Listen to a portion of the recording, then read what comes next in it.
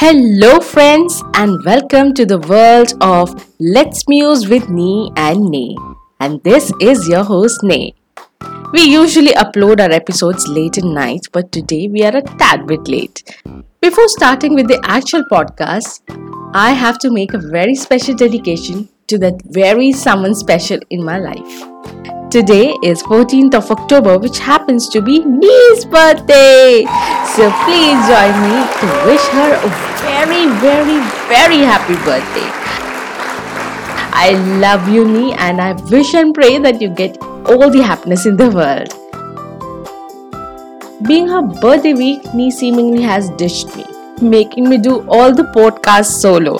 Yes, we had promised that we would be coming for a duo session, which unfortunately still has not materialized, and yes, you can blame it all on me.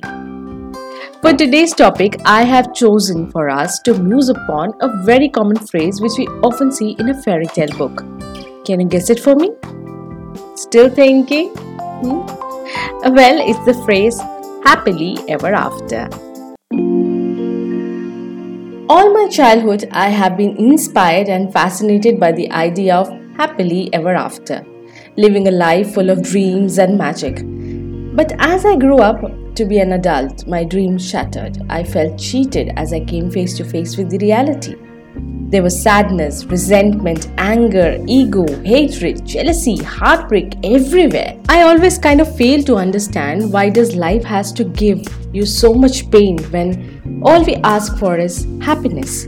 Hard it may seem, but finally I came in terms with my not so happy and happening life. I realized that not all stories have a happily ever after, and sometimes it is not so happily ever after. It is not always that you find everything you love around you. You may hate your job, wait endlessly for your Prince Charming to sweep you off your feet, wait for the right opportunity to cross your way, wait for the right moment or the luck you have always been waiting for. This wait is a never-ending process, a vicious cycle, which results in more sadness, anger, frustration, and your happiness is destroyed forever. So how can we keep this happiness intact in our lives? Well, not all of us succeed in our pursuit of happiness unless we come in terms with ourselves, our needs and our wants. For me, I have learned being happy the hard way. I realize it is not always difficult to be happy.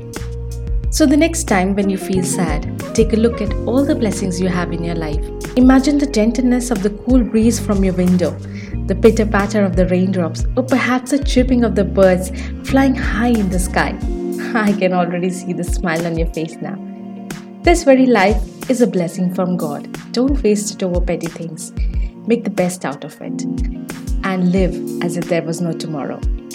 So, with that, my dearos, I have come to the end of this amazing podcast for the day.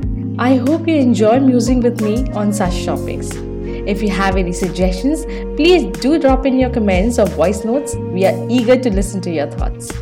So, till we meet again tomorrow, this is Nee signing off. Bye bye.